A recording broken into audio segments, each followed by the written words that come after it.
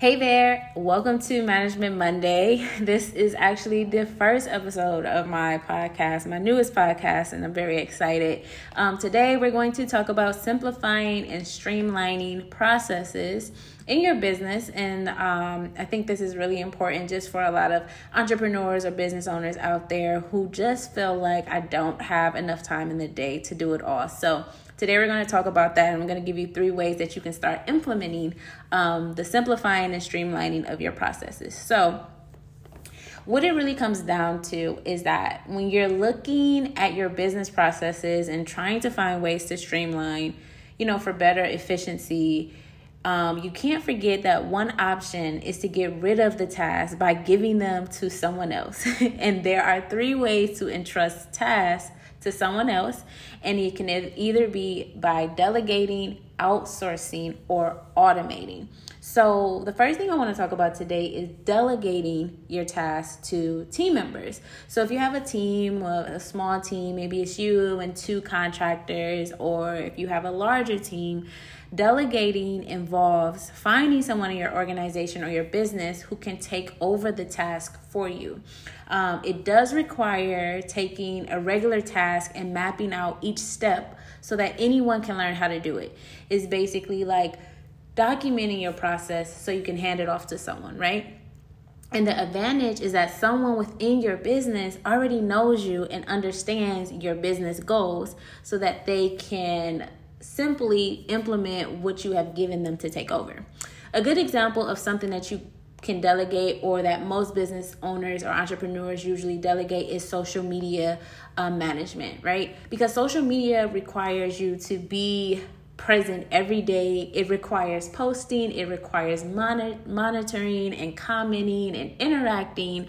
And sometimes we just don't have the time to dedicate to those things. So you can easily get someone in your business or on your team to take over this activity rather than you doing it yourself. Now, the next thing is you can outsource to someone outside of your business. And there are several reasons you may choose to delegate to someone outside of your organization or your business. You may not have the staff on hand, and you may not have the staff that can handle the task that you actually need to delegate. It may require some level of specialization. So usually this is where people outsource. And the most common way people outsource these days is by hiring a virtual assistant or a service provider outside of the business.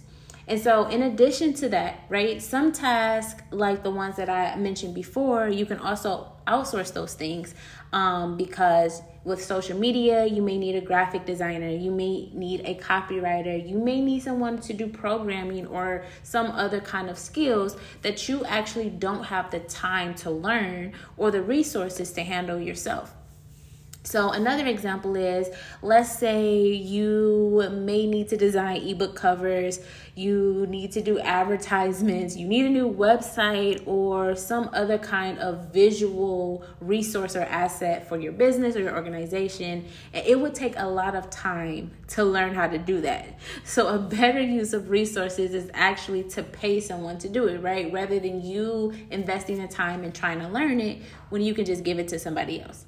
So when you're outsourcing, you can take some time to research and compare service providers before you actually choose one.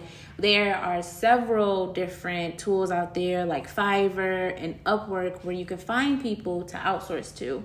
And the most efficient way to outsource is usually to hire a virtual assistant who can become familiar with your business and who can also handle a great amount of the work in one place, right?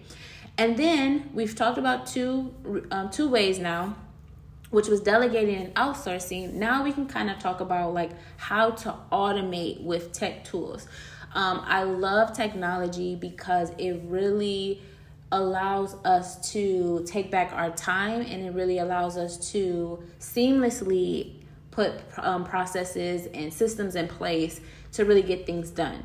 So when it comes to software tools and apps, it can take a great deal of routine tasks to actually involve them. And sometimes what that does for you is you don't have to be the creative thinker or the problem solver for every task, but you can use these software tools to actually do it for you. And with all of the improvements now in AI technology, there are more and more things that computers can do for us. So things that can be automated include email replies. Now, I'm going to talk about this in the days to come, but it is so interesting, the studies that have been done about the amount of time that people spend in their emails. So that we definitely can automate that. We definitely want to think about how we can automate that. Other things that can be automated include social media activity, like auto posting. I use Planoly for my business. I do not manually post on my social media feeds. I use Planoly because it's just easier and it can be automated. Another thing that can be automated is your monitoring and your analytics. There are things out there like Hootsuite and Sprout Social, signups and registrations. If you have a form on your website and maybe you connect it using Zapier with your email marketing tool, that can be automated. You can automate accounting functions like paying your bills, paying your contractors, etc. And then you also can automate things like customer management or, file backup or organizational tasks. It's just amazing. And I can't wait till I start talking to you all about Asana, because Asana is actually one of the tools that I use to automate a lot of the things on the back end of my business. But when you start to explore automation options and determine which of your tasks can be automated, the advantage of that is that you also can test out different softwares with free trials to see which one fits the task that you already have in place or the processes that you already have in place. So you don't want to automate any area of your business, though, that requires the human touch. So like I mentioned customer management before, but what I really mean about customer management is maybe automating emails, right? But you don't want to automate things where people actually really need to talk to you, or they really need to feel your presence, or they really just need to know that you care and that your business or your organization is going to fulfill the promise that you have given. So you don't want to automate those things, right? You always do want to keep your business and your organization as humanly possible as you can. I don't even know if that's a word, but you get what I'm trying to say. So all of the above options require some time and effort on your part to set up, yes, but once you set it up, you can save so much more time. So to delegate or outsource, you need to map out business processes so someone can actually learn them. And from my experience of working with a lot of different businesses and organizations, this is where a lot of business owners or entrepreneurs fall short. They're just so used to grinding and being in the business that they don't know how to work on the business. When you start to document your processes so that you can delegate them or outsource it, that is a form of working on your business, because now you're looking to scale, you're looking to grow.